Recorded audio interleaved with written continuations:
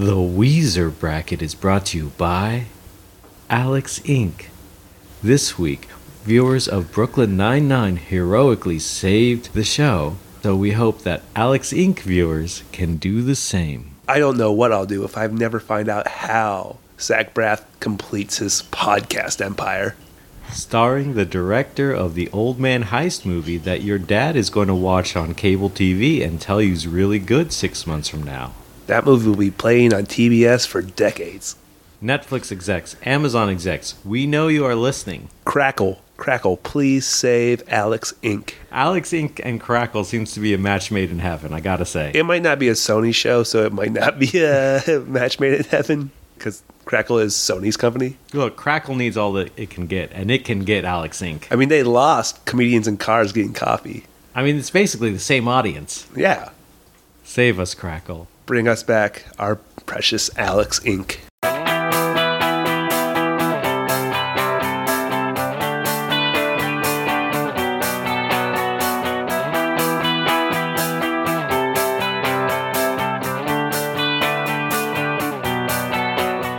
Round 1.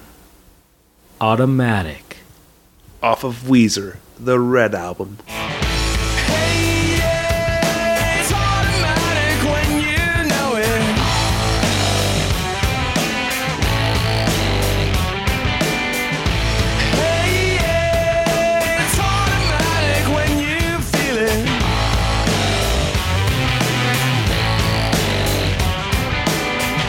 Versus Possibilities. Off of Maladroit.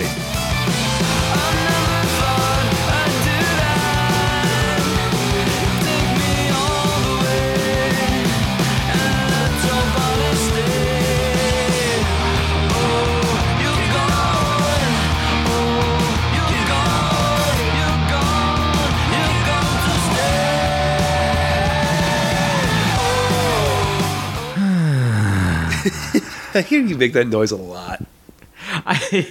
And you know what? I have to edit a number of them out. So, Automatic was written by Pat Wilson. Another Pat song. Did we put every song that Pat wrote by himself on this bracket? I think we did. I think we had to. Not like that was a rule of this podcast, but they're just so god-awful that they had to be on this podcast. Automatic has what I like to call the bizarro Weezer lineup. Rivers is playing the drums, and Pat is doing guitar and lead vocals. Yeah. That's not what I call a recipe for success. Can we talk a little bit about Pat Wilson? Let's do it. I think Pat's always come off to me as like the most amiable member of Weezer. He seems extremely easy to get along with, very friendly. I think it's because he's kind of, he kind of looks like the Pillsbury Doughboy a little bit. You touch his tummy and he goes, woohoo! I mean, to be fair, who doesn't do that when you touch their tummy? Is Pat kind of like the Ringo of Weezer?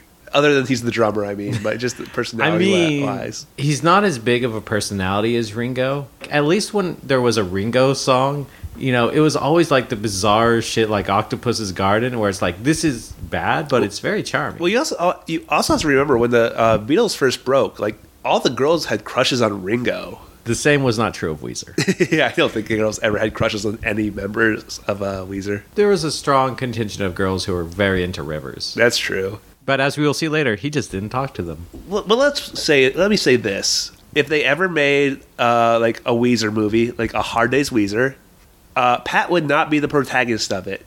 In the same way that like Ringo was the protagonist of A Hard Day's Night. Certainly not. Let me ask a question. How good of a drummer do you think Pat is? That's a very good question. Yeah. None of the drum patterns in any Weezer song seem to be that particularly difficult or complex. That said, he is asked to do a lot of different things. For instance, on Possibilities, his drum sound is completely different than anything else he's done.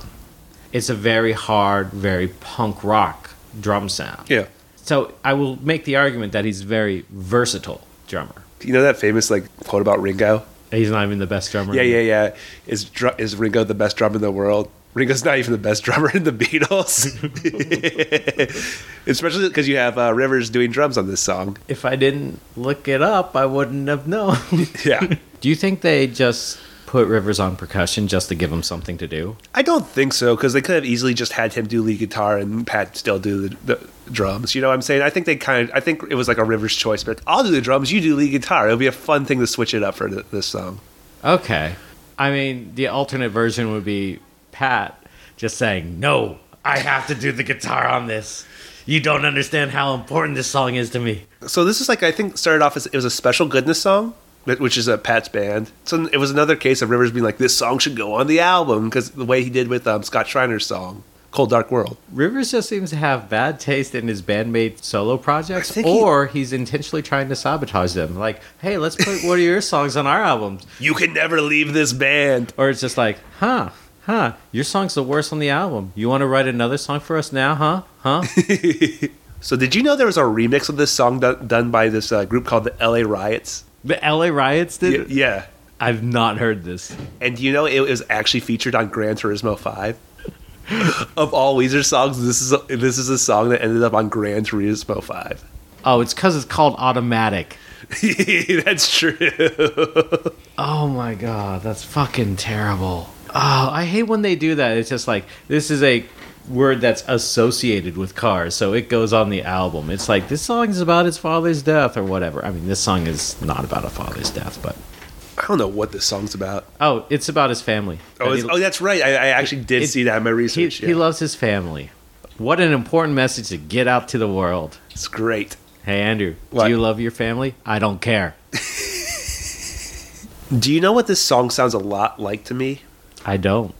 It sounds like a late 90s alternative band song that you would hear like on VH1 at like 2 a.m. You would flip on VH1 in the middle of the night and you'd just hear like this shitty like New Radicals knockoff band doing a song like this. It sounds to me like that it came on the radio and you just waited for it to get over for them to go back to the songs you like. It sounds about a decade late, and it doesn't sound anything like a Weezer song. It also sounds like the most generic application of those alt songs. Oh, so much. It sounds like a really bad Marcy's Playground knockoff song. I would like to hear a good Marcy's Playground knockoff Sex and song. Candy is fine. No, but knockoff Oh, song. knockoff, yeah. By the way, they still tour. I'm sure. Do they do like small festivals, like, you know, like county fairs? county fairs and whatnot? The way like I think like Smash Mouth does? I don't know. I just read somewhere that they are still touring and they're still together and they're still like making new songs. Hey, by the way, I think I saw that Bowling for Soup is playing the Grove this summer. I mean, it won't live up to us getting drunk as hell and singing Smash Mouth. Nothing ever will. This song is just bland and boring and has nothing of any kind of like noticeable content. Maybe he got in trouble with his family, and so he had to write them a song. You know, like Kobe Bryant has the butterfly crown tattoo after some stuff that we ain't going to talk about on this podcast. But he did that shit. I don't get this song. I say that a lot though. If you're playing Weezer bracket bingo, you can mark that one off for this episode. Go ahead and say the lyrics make no sense, so they can get to. The lyrics make no sense. Every time I see that a song is written by Patrick Wilson, I wish it was written by the actor. I just watched The Commuter yesterday. Yeah, it's good. Yeah, the movie kind of rules. It kind of does. Yeah. The part where he just flips off the Goldman Sachs guy. That was the definition of a movie pass movie for me. Because it's like, I'm not going to pay $17 to see this. But I definitely will take the time out. I am a big fan of Jean Colette Serra, that film's director. I would just like to see the actor from Little Children just writing a song about how much he loves his family in that movie. Jesus. We touched on how generic it was. Like, it's really impressive kind of how generic the song gets to be. Like, he has the reverse tones during that bridge that was just, like, so prevalent in indie rock during that period of time. Yeah. And then he has those weird background vocals that are run through a talk box and then filtered to hell and back to where it kind of sounds like the Crazy Frog. Yeah. I have a question. Do you think before this album, like every other member of Weezer, because they had their side projects, do you think they were secretly thinking, I'm probably a better songwriter than Rivers right now? I'm more with the times. I think I know what people want. No, I don't believe that at all. Yeah. I don't believe they ever thought they were better songwriters. I believe they thought they were also songwriters. Yeah. And I can understand how they would feel the frustrations of not being able to get songs they wrote onto Weezer albums. Is, you know, you dedicate so much of your life to this band and you write songs that you really care about and you try to put them and you just get the no. But then every time they become Weezer songs, they end up on a tournament bracket of bad Weezer songs. Well, just like none of them ever sound like Weezer songs or sound like they belong on a Weezer album. Absolutely. And their side projects have different sounds. Yeah. And they have tried, in many cases, to adjust the sound to fit Weezer more. But it's never congruent. No. It never fits like it should. Well, and it always sticks out. Like, it is always glaring. I don't think you can just, like, mess with a song and turn it into a Weezer song. You know, it has to have that foundation. And these songs don't have that foundation. Even when Weezer covers songs... Yeah. They sound more like the originals than Weezer songs. Well, a lot like of times... we talked about, like him covering Kids in Poker Face. Yeah. And it's like, even still, it's like, I don't think they could have taken a song like Kids and made it sound like a Weezer song. No, absolutely not. Some of the early songs they used to cover, though, they were... You can tell, like, these were kind of the inspiration for Weezer songs. You know, like, you'd hear first versions of them covering, like, Just What I Needed by The Cars, which... is an early template of what would become like a Weezer song, basically. Well, I mean, that's also because of their partnership with Rick Ocasek. Yeah, or like I remember I heard a cover of the Pixies' Valoria, which obviously one of Rivers' main influences is the Pixies. How thrilled do you think he is to be on tour with them right now? You know what? The Pixies need Weezer right now.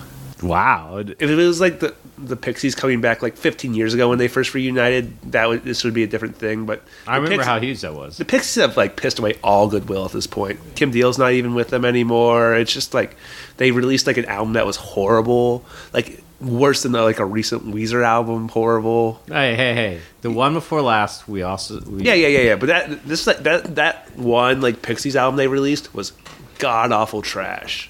They played Coachella right after that album came, like I think 2014, and I was there, and like I couldn't find the energy to go sneak off to see the Pixies because I was like, ugh, that material. It was right after they had just kicked out Kim Deal again, so I was like, I really don't have any. Who did you see instead?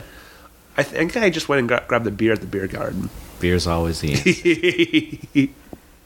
You know what I like when you drink beer? What? It opens up a world of possibilities. Off of Maladrin. So you hate this song. I do. I was like actually shocked. Like we were listening to it together and you did not look happy. I don't look happy generally when we listen to any of these songs. This one doesn't really... I don't understand. This one doesn't... I don't mind this song at all. What really gets to me about this song is just the background of possibilities. And it's just... Hear this song and I imagine going into the cold booth and recording those, you know, just multi-tracking them like a rapper would ad-libs. Just like... I think this might be the shortest Weezer song. Mercifully so. It's a second under 2 minutes. Yeah. So guess what? I'll do credit there. I appreciate that. What gets to me about this song is that it kind of promises possibilities and then delivers none. Yeah. My thinking to this, and I could be completely wrong, as I often am, Rivers was trying to write a song, and he's just like, God, there are so many possibilities of what a song could be. Ding! Light bulb, all that. And that's why there's kind of like, it's two songs grafted together. You know, there's that change in the middle that comes back. It feels like a lot of parts of a song, but he never wrote the actual bulk of the song. Yeah. There's nothing this song is about. It does feel like a hack and slash sort of song. But it's like he's taking like 6 songs. And he's like, don't worry, the verses will come later. And they never came. And he's like, well, I have all these scraps. We talk about him Frankensteining songs together a lot on this. Yeah. But this one is the most, where it feels like a bunch of disparate parts. You know, usually it's 2, maybe 3 songs sometime together. Usually he has like a chord progression he likes, and then he'll take it from there. And it's like a progression. He'll have he'll have a chorus. He'll have a bridge. Yeah, have an idea for like a chorus, maybe even just like lyrics he wants in the chorus, and he'll kind of pull it all together and whatnot. But like, at least that is like, let's go whole hog with the Frankenstein. That's like, you at least have two legs, a waist down. You have a torso and you have a head. This one feels like he had a finger, a thumb, and he is putting together his monster that way. It's interesting because you bring up that form of songwriting that he does now, but this song was written in 2001, and I'm not quite sure he was there with that form of songwriting. I think he was using any kind of like method of songwriting at that point. I don't know about that, because I think he's always had that technique. If you just make a catalog of chord progressions you like and bridges that you like, you are going to start slapping them together. Because like I've listened to his Song Exploder, and it's like he would take like a chord progression from a different song and alter it. I don't think at this point he was at a point where he wasn't coming up with his own chord progressions. I think he was still. No, I'm saying he has a catalog of chord progressions that he wrote. Okay, yeah. And sometimes, and especially in the case of Possibilities, it feels he's flipping through the book and just sticking his finger down like, all right, we're doing this one. Yeah, this song, it feels like he had a riff he really liked, and like he had the idea of saying Possibilities, but there's not much more than that.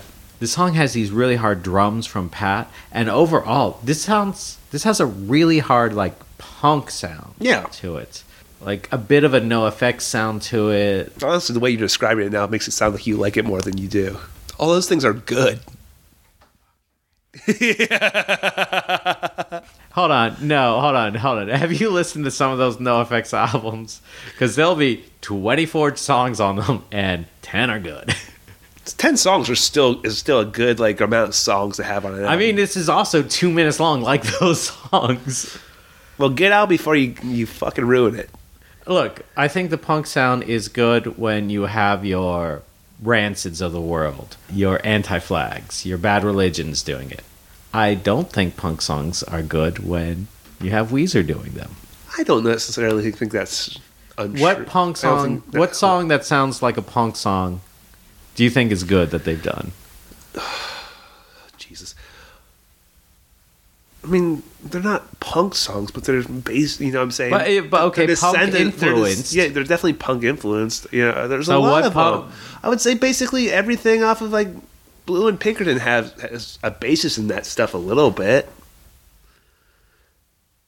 I don't know about that. I mean, it's not like they're not exactly like trying, but I would say he's definitely listened to that stuff. And but like I'm saying, has an influence to the level of Possibilities, not some vague roots. Okay, that's fine. I can't think of any that are that specific off the top of my head. Memories? Still made the bracket. I like this song more than I like Memories. What? Yeah. Oh no, Memories is a much better song. Why? Why do you like Memories more? I would say Memories is at least more cohesive within itself. Yeah. That is one song. Just are you talking about lyrics wise, or just like the whole bridge, like first chorus kind of structure wise? Memories at least feels like it was written, even if he's doing his song a day thing. It feels like it was still the same day. Yeah. He still was trying for that. He still had an idea central to this, and he stuck to it somewhat. Okay. Possibilities is just like, it feels like anytime you had to do a project in like 2 hours to turn in, and it's just like, okay, here's any scrap of research I have. Here you go. I was where is this? Where does this song fall on? Oh yeah, it's like the second to last song on, or third to last song on Maladroit. That's the whole thing with Maladroit. I don't understand why any song's where it is on Maladroit. It doesn't make any sense. It's like he hit shuffle. Yeah, I could really just hit shuffle on the album and it would sound the same to me. Yeah.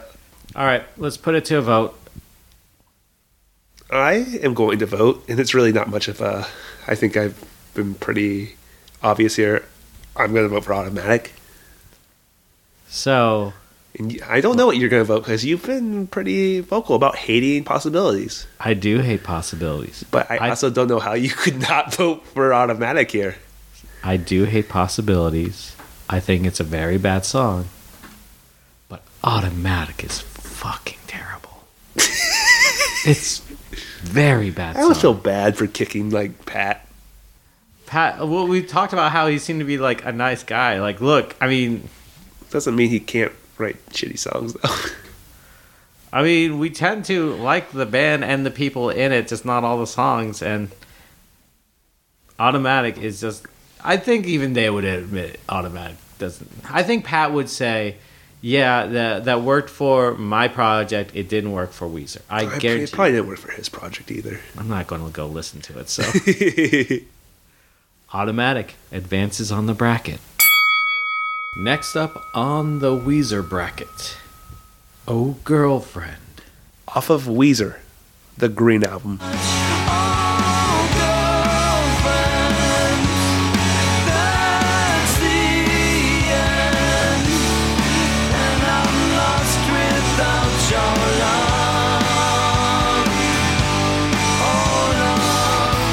Versus Pork and Beans. Off of Weezer, the Red Album.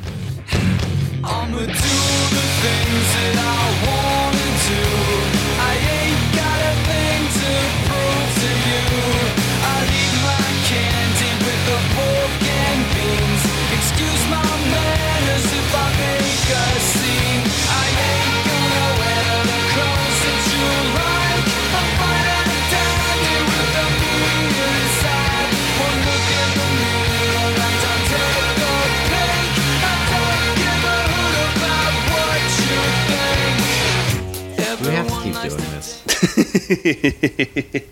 Yes, we're committed. Yeah, we have definitely thrown our hat over the walls at this Yeah. point. A very colorful matchup this time. I don't think we've had any matchups go against each other that each are from the color-themed albums. Too bad. I would have liked to see a red versus blue Blood and Crip themed matchup, but That would make purple. Oh Girlfriend is... You know, I think the thing about Oh Girlfriend, realizing it, is that it's the album closer. yeah. And, like, after, like, Only in Dreams and Butterfly, which are... They make an impact. You know what I'm saying? You leave those albums thinking, like, feeling something from each of those songs. Absolutely. Oh Girlfriend just has nothing going on. And I get why it's the album closer, because both Only in Dreams and Butterfly, they feel like smooth landing. Yeah. It's just a gentle end to the progression. And so that's why the song is there. The problem is, you listen to Oh Girlfriend, and I do feel something. What do you feel? I just want to grab him and say, suck it up, pussy. You know, there's some weird things in these lyrics. There's almost this Oedipal sort of theme going on throughout this song. Really? The I was happy as a little boy. I was happy in your arms. I was happy as a little boy can be, taking pills and mellowing out. What did you do as a child? Well, I hope my mom doesn't hear this. She doesn't want that out there. I don't read this as Oedipal. I just see it as more simplistic. I think he's saying this is just the simple pleasures. Oh, I think, like, especially right now, at this point where he was writing lyrics, I don't think he had any thought really going into these lyrics. They were just kind of what he saw as just standard things. There was nothing specific about them. I'm guessing this is him writing about a girl that does not exist. Apparently, though it's been revealed that this is kind of based on a girl who may exist, who's the same girl from Oh Girl, which this song is not in any way based on or like changed from. They are nothing alike. I also want to thank our friend Megan Costello for sending me a link to the original Oh Girl, and so I could hear it, because I don't think I'd ever heard it before, actually, and they are not in any way similar. No. And if you're curious and you want to check it out, I actually don't recommend it. It's on YouTube. It's 1:57 seconds. What's really odd about this is perhaps Rivers' most overt reference to drugs, taking pills and mellowing out. Yeah. Except, Do you want to get high? I'm saying at this point, Yeah. except I can totally see Rivers as someone who has a legit Xanax prescription. Oh, yeah. But I think he needs it. let's assume that he doesn't. Is Rivers Cuomo the godfather of SoundCloud rap? Lil Peep? R.I.P. Lil Xan, all of it. Rivers wrote songs about taking Xans first. It's true. This song does not land in any sort of way. It's just trying to create a relatable feeling. And it's like, yeah, we've all broken up and then felt shitty about it. But it's like, what do you have to offer besides that? And it's not a lot in this. I get what he's trying to do, but I listened to this song and it's just like, you know what? I have to take her aside. I see why she left you, dude. Just kind of being a whiny bitch. I don't know. He's a little lame. I mean, Rivers is just kind of sitting around and whining. Just the whole sentiments of the song is kind of what a lot of people who are not so familiar as, say, you, would just call emo. Yeah. And it's like, this is kind of like why that whole genre gets a bad rap, because this is just whiny and being a sad sack. And it's just like, dude, get over it. A lot of like third wave emo artists credit Weezer, and specifically Pinkerton, actually. Well, yeah, no, of course. Like, yeah, they're inspired by the good songs, and then the people who aren't familiar with the genre just believe it to be like songs like "Oh Girlfriend," where it's like, I'm sad. My girlfriend and I broke up, and you know what? It sucks. I think it's the lack of specificity that makes it like so this way. Yeah, what do you miss about this relationship is like, oh, that you guys used to be physically close and emotionally close. I think it's cool. Every relationship ever. I think that's a problem with a lot of the Green Album songs. Is like there is a lack of specificity to it all. It's like just general emotions. You know what I'm saying? It's like about the most basic sort of ideas and thoughts you can possibly put onto an album. Except for actually Hash Pipe, which is a very specific song, weirdly enough. Even like the good songs are kind of like that. Like Photograph, which I think is one of the better songs, is the same sort of sentiments, basically. Oh Girlfriend, it has a really droning, whining sound to it. Yep. Which I really don't like those sounds personally. If there is a sound that is the opposite, it is Pork and Beans. This is just a big, bodacious pop rock song. Well, yeah, it was written to be that way. You know what the basis of the song was, basically. Yeah, the label's telling them to make more commercial songs. He went and wrote Pork and Beans. I wouldn't say it's a middle finger to the face, but it is about him trying to write a single. It's not a middle finger, it's a, sir, I respectfully disagree. He's trying to do it both ways to make the commercial single, but about how he doesn't want to do it. And that's fine. This might border on the most ironic song that... I don't think it's ironic. I think it's self-aware. And there's a difference between irony and being self-aware. And I think it's... 100%. Yeah. And I think that's more what this song is. Actually, the song that I think about the most with this song is a song by the band The Wrens. It's called This Boy's Exhausted. And it's kind of the same sort of basis where their label was giving them a hard time. And they went back and wrote this song basically about how tired they are of having to take notes from the label and whatnot, but that song just pissed off the label and was never a hit. I mean, a lot of bands have done this. Again, I can't believe we're bringing up NoFX again, but they have Please Play This Song on the radio. Danny Brown has a song called Radio Song. This is a very natural thing for an artist to do, is to push back in this way. Except, here's the thing. This song ended up being the first single off the album then. You know what I'm saying? Like, yeah. It went and they basically did exactly what the label asked them to do. I actually remember the release of this song. I was a sophomore in college. It was the first thing we heard since Make Believe. And I remember like a 30-second like segment was like leaked on Amazon. You know, they would do those things where you could hit the preview. And like it was a little bit of the chorus, and I think the big thing that fans took away was the guitars were crunchy again. You know what I'm saying? Yeah. It had a crunchiness to it that had been lacking on Make Believe. Yeah, they sound the closest to Hash Pipe. Yeah, I wouldn't even call the Hash Pipe riff crunchy in that way. But the guitars just sound like yeah. that. I don't think Weezer has ever been their best when they are talking about their processes, the artistry, any of that. No, we've talked about this before. Like, I think this is a problem with Back to the Shack. Yeah, anytime he's trying to make these artistic statements about either doing what he wants or doing what the fans want, I take them as apologies. I mean, at this time... This one's not an apology. You can kind of read it, though. There is an argument to be made where he is doing what the label wants and then apologizing to the fans at the same time. He's trying to make it like, look, here's the sugar to make the pill go down for the label. Like, here's your commercial thing, but don't worry, fans. This is still going to be a standard Weezer record. Yeah. And it's the Red Album, and we know that's not true. Well, the Red Album's the weirdest album. And we've talked about this many times, and we've talked about the reasons why. Explicitly, he is not doing what he wants to do, as there are multiple songs that are not written by him on. But I think that's what he wanted to do at the time. You know what I'm saying? I think Perhaps. that's the album he wanted to make. Is not that wasn't just Rivers Cuomo centric. I think he's going out of his way, and I think he has this like intent with it. Weirdly enough, I just don't know why. The why will always elude us when it comes to Rivers. But I remember when I first heard this song, and like I was really conflicted about it. There were things I liked about it. Yeah. Like I liked the crunchy guitars. There was something about the sound. I thought it had a great riff. Weirdly enough, the first Weezer song did not have a guitar solo on it. Really? Yeah. I've done the research. This is true. I'm trying to even think of the. Oh yeah, there is one on Go Girlfriend that we just listened to. I think there's this thing. There was this thing in Rivers' mind. It was almost this like OCD thing he had in his brain when it came to songwriting, where it goes, first chorus, guitar solo, then chorus. I mean, it still structurally has a bridge, and let me tell you, I hate this bridge. It is, yeah.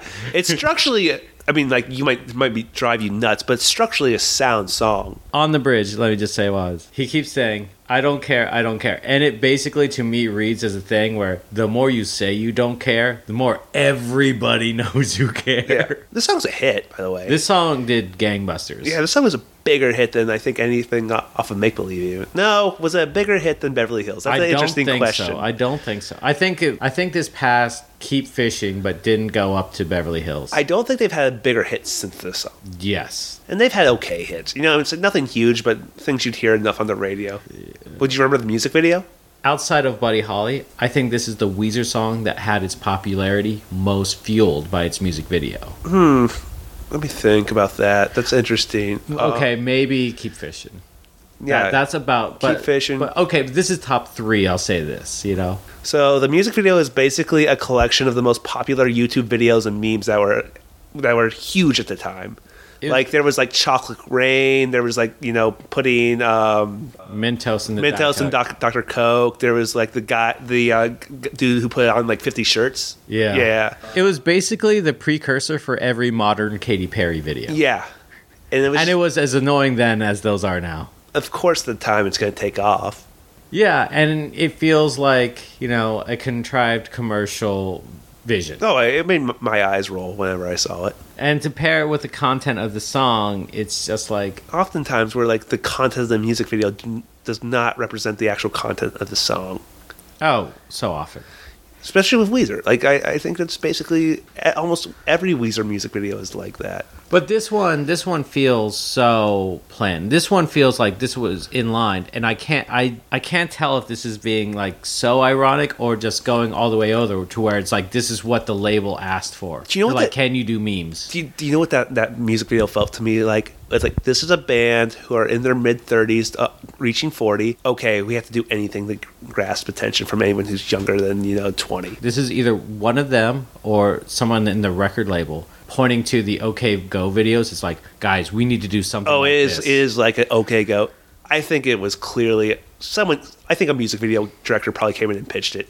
I think that's what, and they're like, okay, let's do that. I think it was probably a pitch that they accepted. But I feel like it was like them trying to get into that OK Go space. Of course it was. Of course it was. Look, I'll give it this. I would rather watch this or listen to this than fucking OK Go. Of course. Guess what? The OK Go bracket is not coming soon.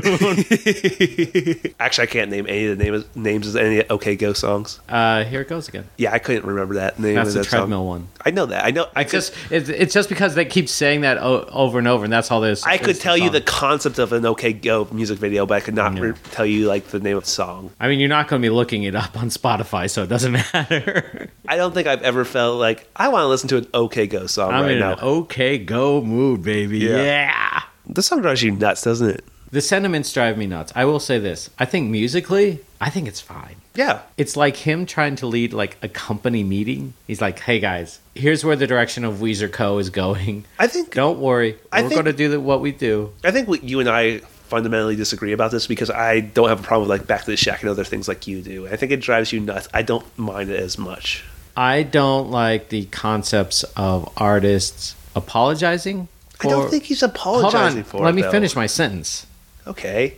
I don't like the concepts of like artists apologizing or capitulating or having to overtly explain their works. I think when like the execs ask you to go make a lead single and you basically make it a lead single about having to make a lead single, though, that's kind of like, I think that says a little bit more. It's not like he went and just wrote a standard Weezer song, and I think there says something to that. I can appreciate that. It just has this cognitive dissonance of where he is trying to make the song they want and then trying to say that he's not going to make the song.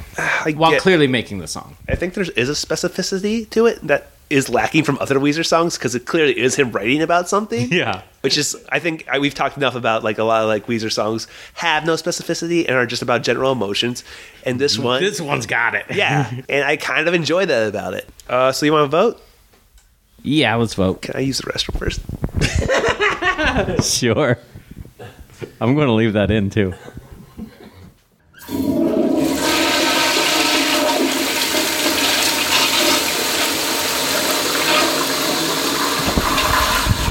All right, I'm back. How'd it go in there? It was tricky. Anyhow, I'm ready to vote. All right. I vote for Oh Girlfriend. Really? Musically, I think Pork and Beans is not terrible. It's not the greatest. It's not bad, though. It's fine. It's fine. Oh Girlfriend sounds bad and then has nothing to back it up. Yeah, I have to agree with you. Oh, girlfriend. All right. Oh Girlfriend. Let's moving on to the next round. You know, I have to be honest. Yeah. I thought you would totally go with Pork and Beans. Oh Girlfriend, this is not the end. All right. Oh, girlfriend moves on. Next up, If You're Wondering If I Want You To, I Want You To. Off of Ratitude. Then the conversation stopped and I looked down at my feet. I was next to you and you were right there next to me. Then I said, go! If you're wondering if I want you to, I want you to. So make the move, 'cause I ain't got all night. The rest of Versus The Damage in Your Heart. Off of Make Believe. Let it go, the damage in your heart. Let it go, the damage in your heart. I can't tell you how the words have made me feel. I can't tell you how the words have made me feel. One more tear. How many more songs do we have to go through? A lot. We did not think this out too well. If you're wondering if I Want You To has a nice melody, and I think it has a pretty decent drive. God, those lyrics, though. The lyrics are so inane. And it's almost like there's a thing about those lyrics. I've been talking about the lack of specificity to it. And I feel like he got that note because there is weird specificity to this song that make it dumb as hell. There's too much almost. Yeah. It's like, I don't care what the dad was looking at. Oh, we watched Titanic and it did not make us sad lyric. The song is terrible. It name checks Best Buy in it. Oh, that's what, I wrote that down. What do you think he bought at Best Buy? Probably like This is about 2009. probably just like a cord, like an HD cable. Oh, I was hoping he was shopping it for DVDs. I was guessing he was buying Righteous Kill on Blu-ray. I was gonna say, do you think he's got a Blu-ray player at this point, or do you think he's still buying DVDs? He's a fucking rock star. It doesn't matter with Rivers though. I don't think Rivers thinks that way. I think Rivers is like he just doesn't care, so he doesn't update. Blu-ray and DVD does not matter to him. Yeah. Only if there was movies that he couldn't get. Yeah. He's also just not a movie person, so he's probably not buying a Blu-ray or a DVD. He's I mentioned think that he's getting before. Righteous Kill. I think this song came too early for the world. Okay. I think this song should have come out now because then this would be the incel anthem. Oh God. This is literally the incel mindset. Oh, I'm with a girl. I'm feeling a vibe. I don't know what to do. I don't know what to do. We're getting so close. Should I touch her back? Let me log on to reddit.com and ask some questions.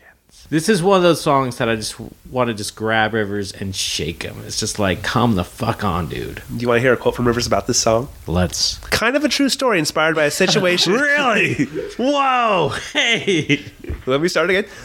kind of a true story inspired by a situation with the woman who ended up becoming my wife eventually. I don't want to go into too many details because it's kind of personal. But yeah, it's just about the awkward moment when you kind of like somebody, but you're not sure what they like you back, and you're not sure if you should make the move, and kind of hoping that they would make the move for you. So I understand this when you're in middle school 18 maybe. and in high school, around there. Rivers was like 30. He was probably like 35. Yeah, he was 35. If you don't know, if you can't pick up on this stuff, you got problems, bro. It's also interesting. This is like one of two songs that we know of that is kind of based on his wife. The other one is King of the World off of the White Album. Another Titanic reference. Oh yeah. So the Titanic is that part's true. Oh, dude, I bet Kyoko Cuomo loves Titanic. I bet it's like their movie. Yeah, I bet all of these stories in here are true. This is one of those songs I absolutely believe every word of it. I don't know why you would tell this story. I don't know why you would glorify it. It's just this is just one of those cringy things where it's just like, I'm 35. I don't know if this grown woman that I have gone on multiple dates with wants to kiss. Wants to hold hands. This song I don't think was ever a huge hit. It was a hit though. It was a hit. It got radio play. So apparently it was slow to catch on, but you know who played it all the time? I don't. Oh, it's gonna make sense when you hear it. K-Rock. So they played this between a Sublime song and a Red Hot For those who Chili aren't in the Pepper know, song. for those who don't live in LA and have never listened to K-Rock, K-Rock is our local like modern rock station. But there are three things they play all the time. Number one, Red Hot Chili Peppers. And not even like their better songs. Nah, it's like stuff of Californication. And then Sublime. All the fucking time. And then they do play quite a bit of Weezer. But just the hits. Yeah, but like Weezer has consistently played at their like K-Rock acoustic Christmas shows for the last like decade. K-Rock is one of the reasons why me getting a Bluetooth dongle to plug into my car so I could play shit off of my phone is one of the best things I've ever done. Oh, K-Rock, fuck you. I actually heard him play acoustic version of this song. See, that's the thing. I think this song could have been okay acoustically. Yeah. But it has this mix of the acoustic and the electric, and it just like builds, and it just gets messier and messier. Just so intertangled, and it's just like, what are you trying to do? Yeah. It just becomes a mess. It's not pleasant to listen to. I think it's interesting because it is the song that was the lead single off our favorite album, Raditude. And it's just like, of an album of questionable decisions, having this be lead is incredibly questionable. I don't find it that questionable. Where else would you leave that? Can't Stop Partying. Okay, we'll get there. I know you guys really want it, and we will get there. We want it. We want it just as bad as you do. We want it more. I don't remember the music video for this song. Yeah, vaguely. Yeah, it was like an old-timey sort of like 1950s set music video with like the other members of the band trying to get this girl. I'm going to say it. Weezer had like one great music video. Buddy Holly. At the time, that was great. I kind of always like the Undone music video too. Spike Jonze's first music video with them, with the dogs and the blue room and the camera.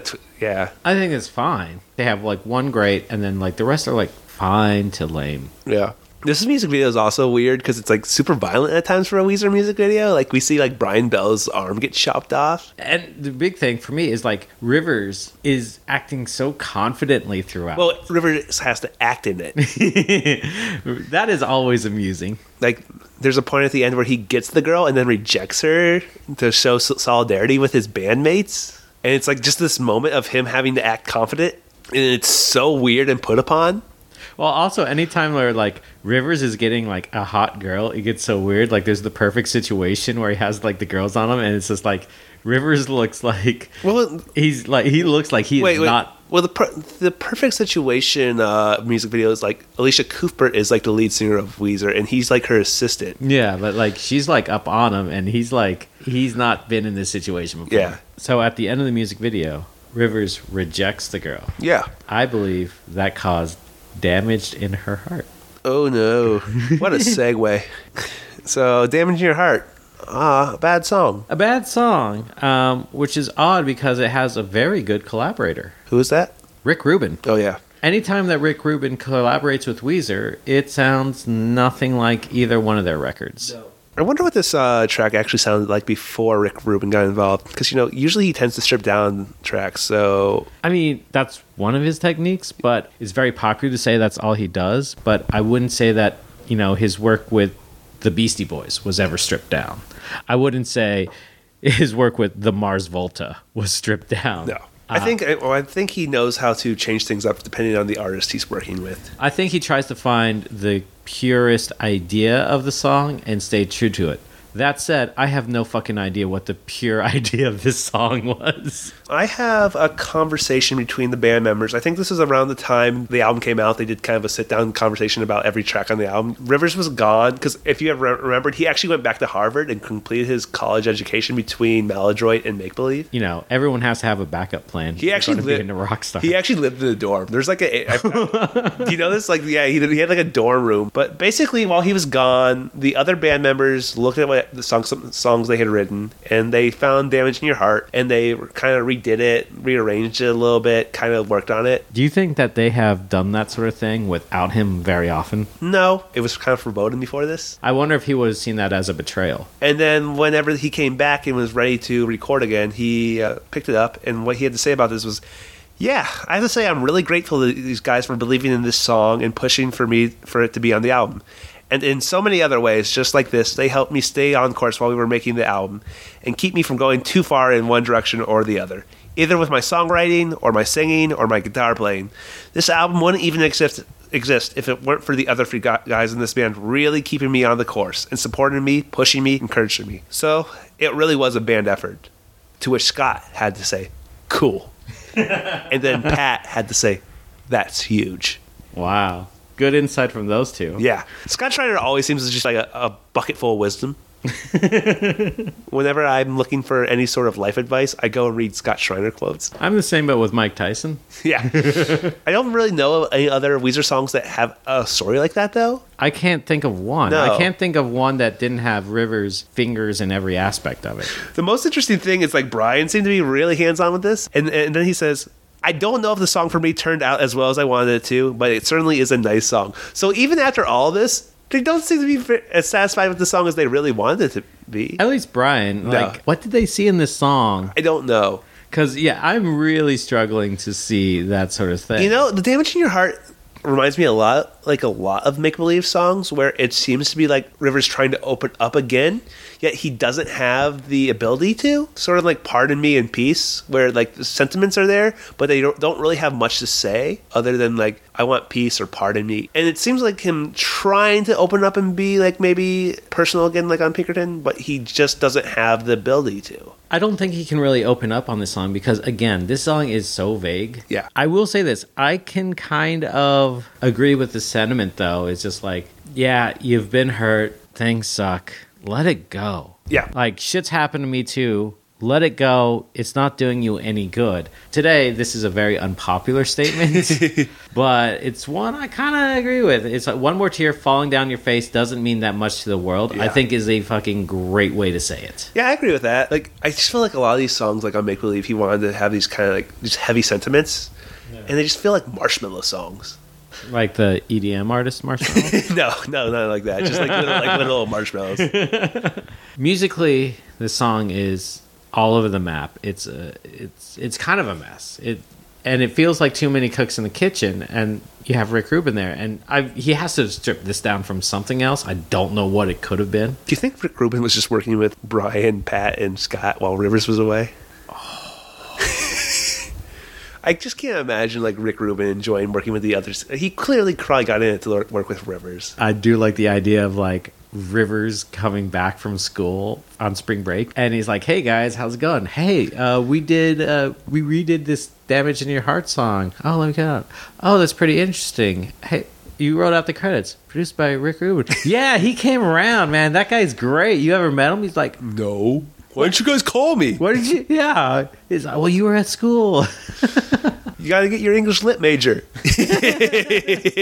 But I will say, I think at the basis, there is a musically good song, because I posted this on the Weezer Bracket Twitter account, at Weezer Bracket, go follow, the Chili Gonzalez cover of it, and it's this beautiful arrangement on the piano of all the songs he could have done, he chose this one. He Yeah. saw something in it. Yeah, because usually I've also heard the medley he did of other Weezer songs, and he does that like with a lot of artists. He does like a sort of medley on the piano of their songs. There's a Lana Del Rey one on that album. Yeah. That's pretty cool. But it's really weird to me that he chose "Damage in Your Heart" of all songs. I mean, he's a very particular individual.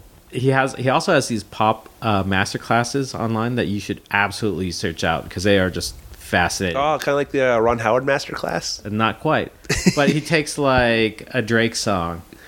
He takes "Just Hold On, We're Going Home," and he explains like the concept of syncopation and how like that alone makes a song feel like an '80s song, but not having any of the aesthetic choices of the '80s. They're great. So, I mean, if this guy is picking "The Damage in Your Heart," he's seeing something in it, but I am not that level of a music master. I don't know what he's seeing. No, I have no clue. Well, let's make a final evaluation. Okay, What do you pick? I'm voting for "The Damage in Your Heart." Okay. I don't like listening to "Damage in Your Heart" at all, No shit. but I really, really don't like "If You're Wondering If I Want You To, I Want You To." So we're tied. Yeah. No one who titles a song that. Come the fuck It's up. like one of the few Weezer songs where he's ever used brackets, which is such a staple of like pop song. You know, Yeah. It's the only time he's ever done it. All right then. I think we have to call somebody. Hey Fidel, you're gonna get a call. Let's do it. Please answer this time.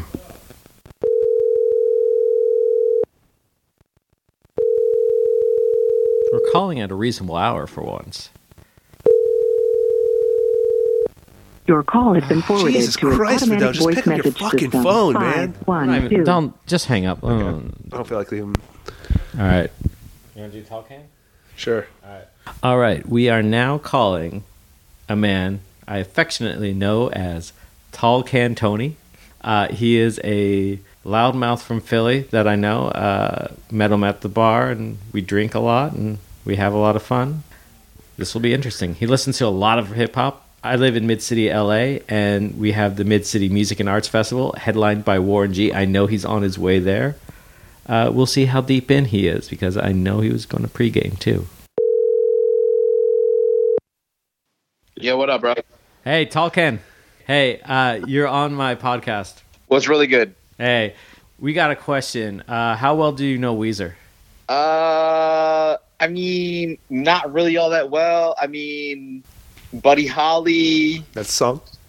some of like that album, maybe, and then like probably. Okay, you're really not going to know these songs, but that's fine. Well, we found someone who's going to be really unbiased. Yeah. So, we got two songs. Okay, You need to pick between the two of them, which is the worst song. man. I mean, as you can tell, that shouldn't be that hard because I feel like they only had like one good album. There's two good albums, I would say. I mean, like, There's I more, three. do appreciate them because even Beverly Hills, even like now I look at it as garbage. Like back then, I actually liked it. yeah, it's a horrible song. It's shitty. It's really shitty. Oh, it's a sellout song. Oh, it's super shitty. So the two songs that we have you picking are between a song called "If You're Wondering If I Want You To, I Want You To." You may have heard that one because it was a single, actually. That one got some radio play. I have no reference. And the next one you're really not going to know. It's a song called "The Damage in Your Heart." Okay. So you can decide however you want Yeah, here. it's however you want. You can look up lyrics, look at that. You can listen to them, or you can, Just choose from titles. whatever you want to do. Give me titles again. There's a song. The first one is called "If You're Wondering If I Want You To, I Want You To." Don't like that one already. And the second song is called "The Damage in Your Heart." All right. It's very Weezer because they're fucking like emo without being emo before it was emo. Yes, that's true. I'm already gonna go with that one. I'm not gonna listen to anything else. That's fine.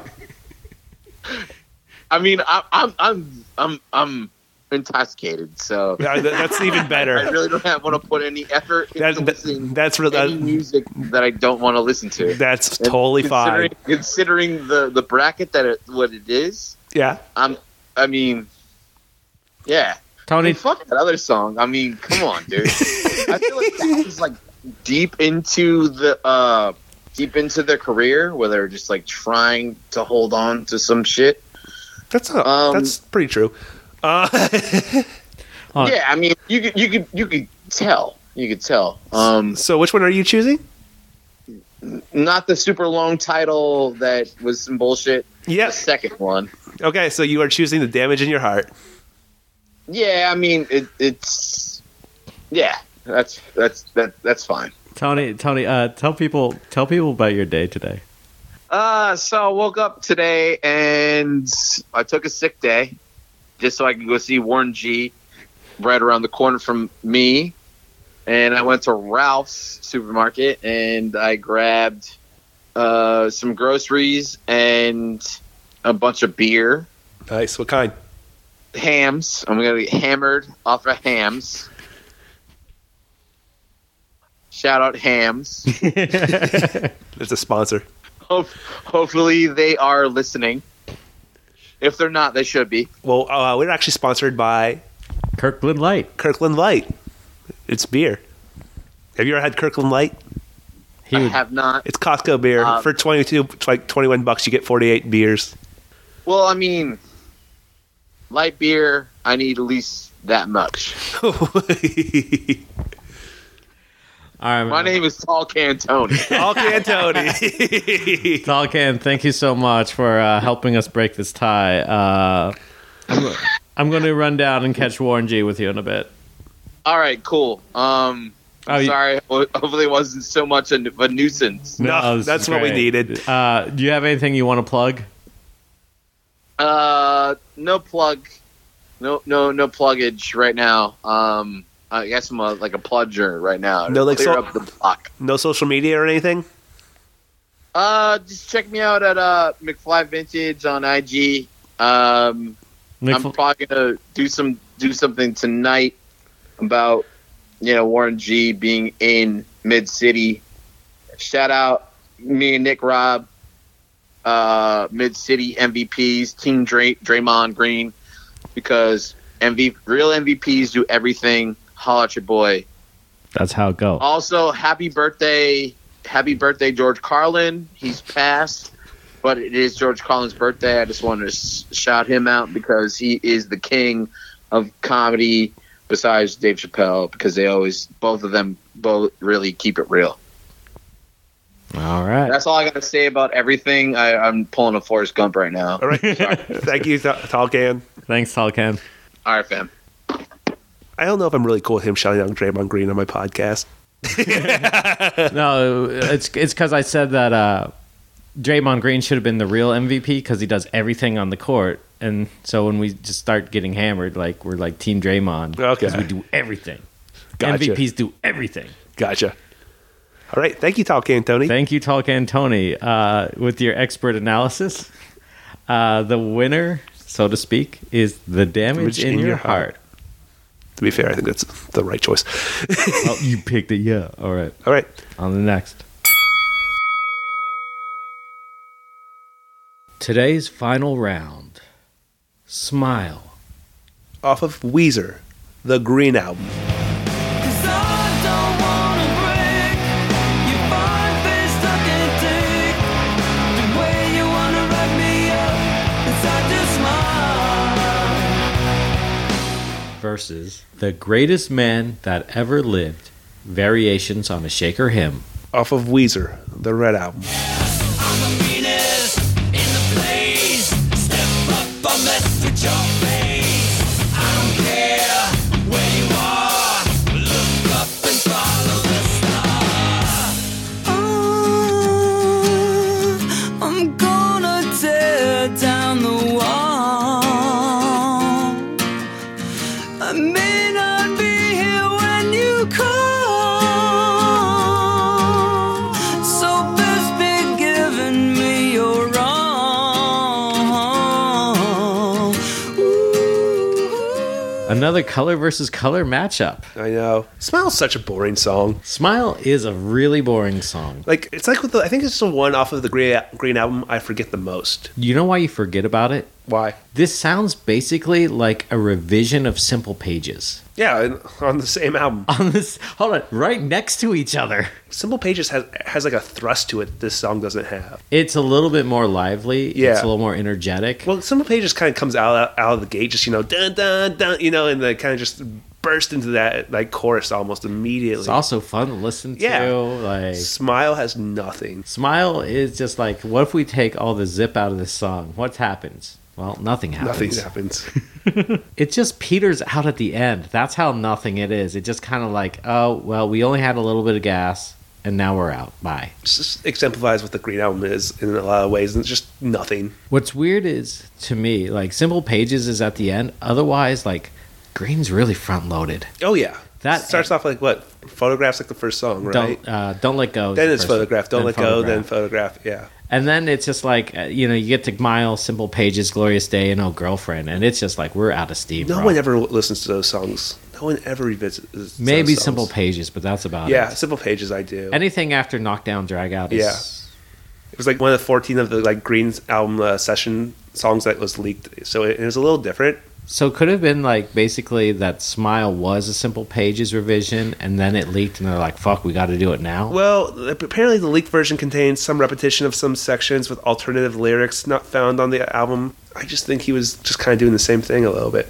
He had a certain sound he liked in his head. I will say this: Green is very cohesive in terms of sound. Oh, I totally think so, and it's one of the attributes about. But yeah, like the ultimate song that was made in the album's era that is just not made now. Yeah. Could you imagine like going to iTunes and buying this as a single? This song? Yeah. No. The thing about Green is like there was so much hope for it, especially like going in back and calling it Green. Like kind of the same thing, but different. Yeah, and this is what you want. I don't think the fan base around Pinkerton had fully formed. It was kind of there already, but there was an undercurrent for sure. There was an undercurrent, but the main sentiment at the time was like, we want blue. And this is an album that's clearly going for that. I don't even know what like Smile would be analogous to, though, on the Blue album. Every Blue song is very distinct. Yeah. Everything on the Blue album feels like inspired by something very specific in like Rivers' life at that time. There's no song I go back to on Blue and go, "Oh, I forgot that was on this album." Yeah. Oh wait, yeah. Oh wait, this album's actually 16 songs long. I thought it was 10. Oh, there's these 6 songs. Well, it's weird because it's a song called "Smile," and I always think of probably one of Rivers' main artistic influences is probably Brian Wilson, right? Oh, of course. And Smile is such like a huge thing in the career of Brian Wilson and the Beach Boys. Smile was an album that Brian Wilson worked on after Pet Sounds. Kind of this weird musical like Nirvana for a lot of people, and this thing that never came to fruition. Other than that, this song just has no like heft to it. Yeah. It's just it's boiled cabbage. It's just there. That's a good way to put it, yeah. There is a lot of heft to the greatest band who ever lived. This is maybe the most ambitious Weezer song, period. I think there's no doubt in my mind that it is the most ambitious Weezer song ever written. I think Rivers has gone on to say this is his favorite song he's ever written. I get it. I mean, like, it might not be your favorite song. It's definitely not. There's a lot of effort put into this. That I can't question. Some of these songs I do question the effort. This one, no. I mean, look, so we have it called The Greatest Man That Ever Lived. Yeah. This man is not named. So, do you think it's about Matt Sharp?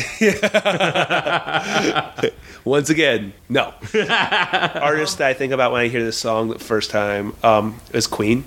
Yeah. Oh, that's interesting. Yeah. You didn't think about that? Yeah, because I mean, like, it's clearly like a song like Bohemian Rhapsody that has multiple suites and parts to it. I didn't think of it because it's one of the few artists left on the planet that they don't ape. Immediately when the first time I heard this, I thought that this was like his attempt at a Queen song. But, that makes so much sense. I don't think he's ever come out and said that because actually there are a lot of like artists he name checks in this song. In fact, I have a breakdown of who he was trying to rip off at times during this different sections. Tribute, not rip off. No, yeah, I'm sorry. so the different sections were inspired specifically by different artists, and I get that, but I think just the idea of this song is such like a inspired by Queen. Either that or it's kind of like or The Who, possibly The Who too.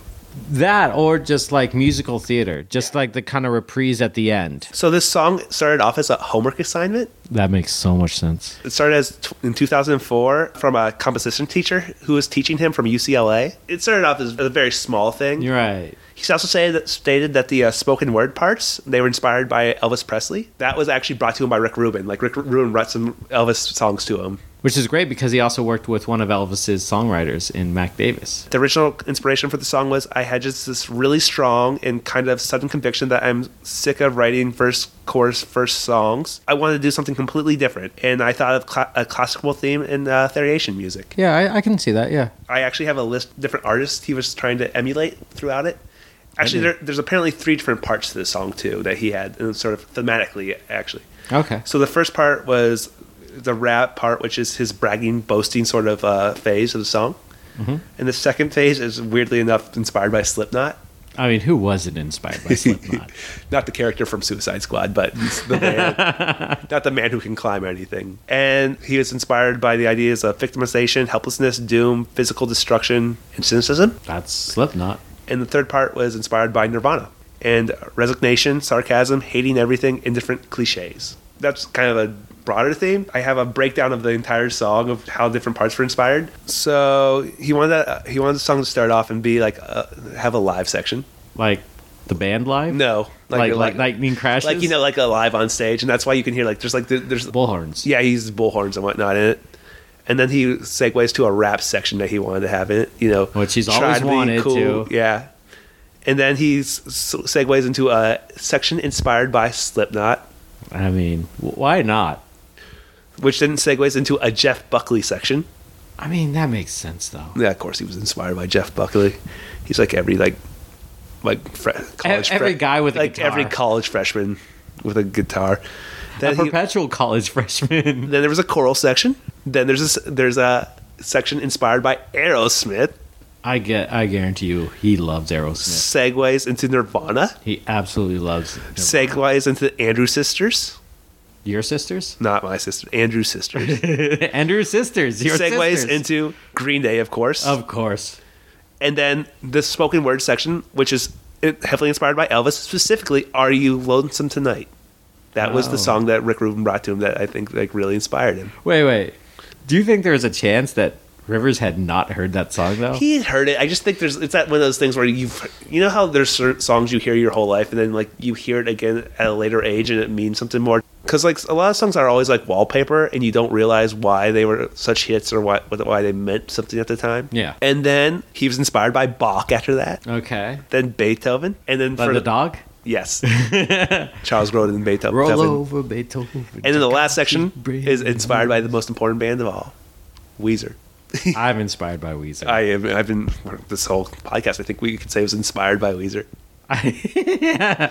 We don't hide that very well. Do you like this song? Yes and no.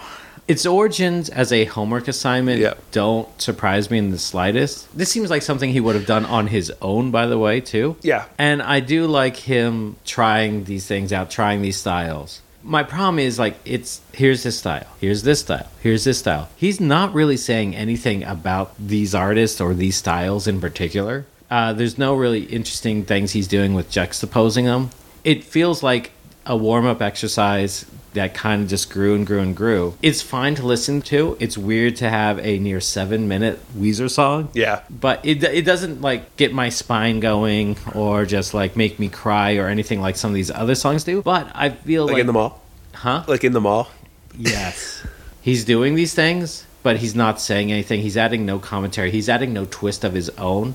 It's kind of like some of these modern comedies where it's just, here's a reference, here's a reference, here's a reference. And the only joke is that I recognize that reference. Yeah. I mean, you have, let's say, Green Day in a song called I'm the Greatest Man That Ever Lived, with Billy Joe Armstrong's whole life that we know of, with Donald Trump loving American Idiot on Broadway.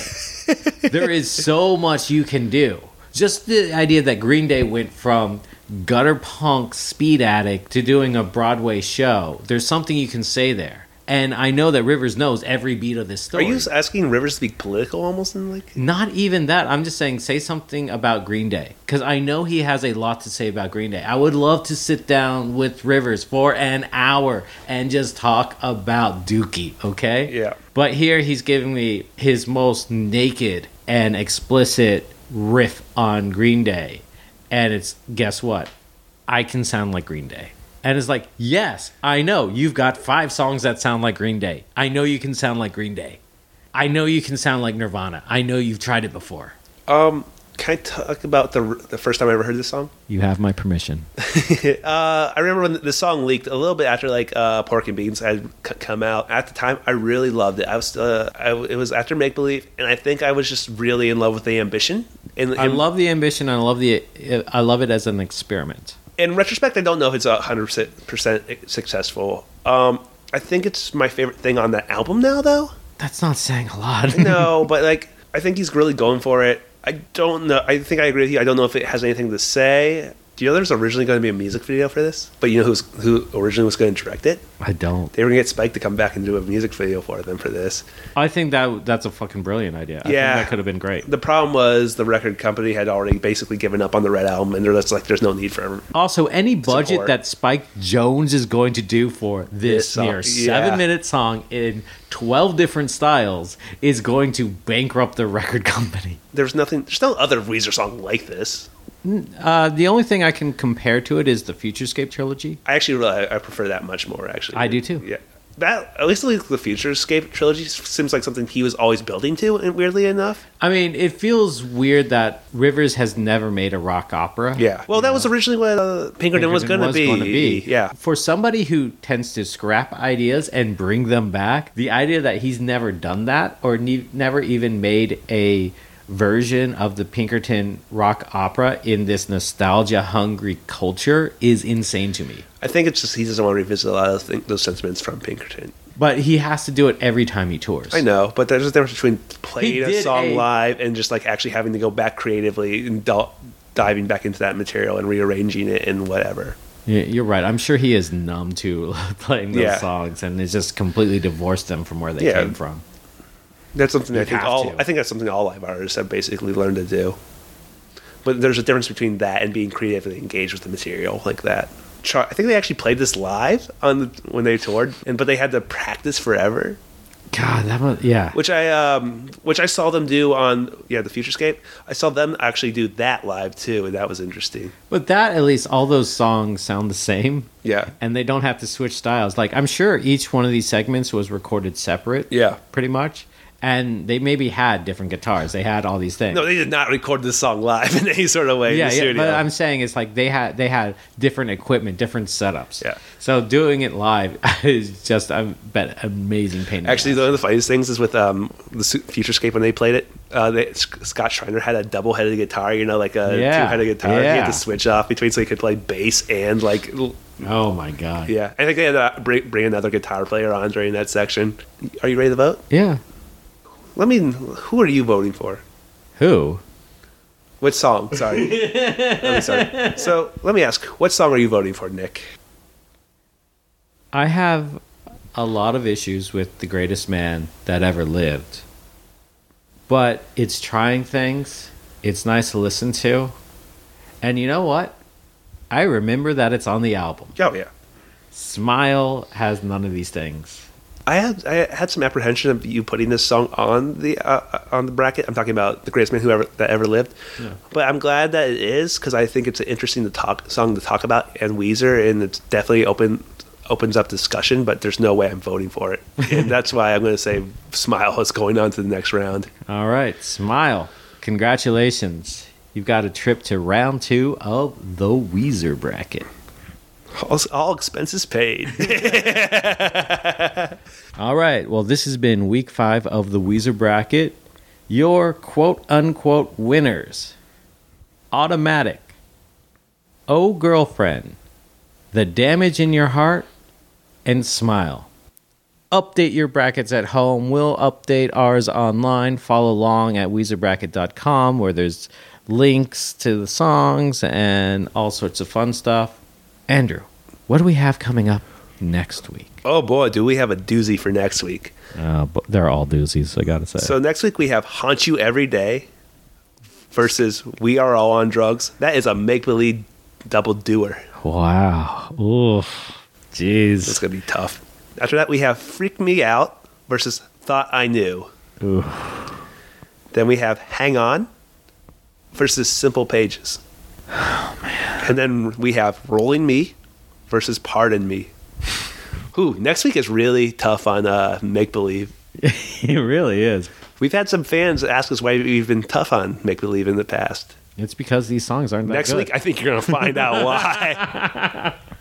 All right. All right. Well, thank you. Like us wherever you do. Follow us wherever you can.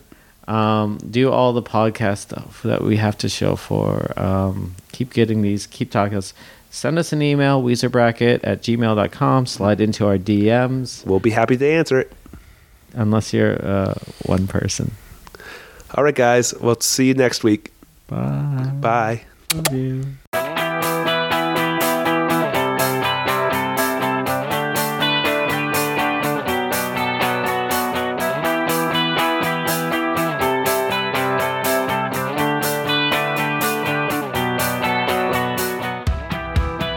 All the Weezer songs, we are claiming fair use for purposes of discussion, and you should look back because there's a lot of discussion about these, so there you go. But the intro music is by Alvaro Kid, and we downloaded it from hooksounds.com, Creative Commons with attribution, so there you go. Thank you. Yeah, and see you next week. Oh, I would also like to give a shout out to Spence Nicholson for helping us with the art. Yeah. Oh, he's real happy about that. And giving it and letting us record in your house. Thank you, Spence. Thanks, Spence. See you guys next week. Bye. Love you.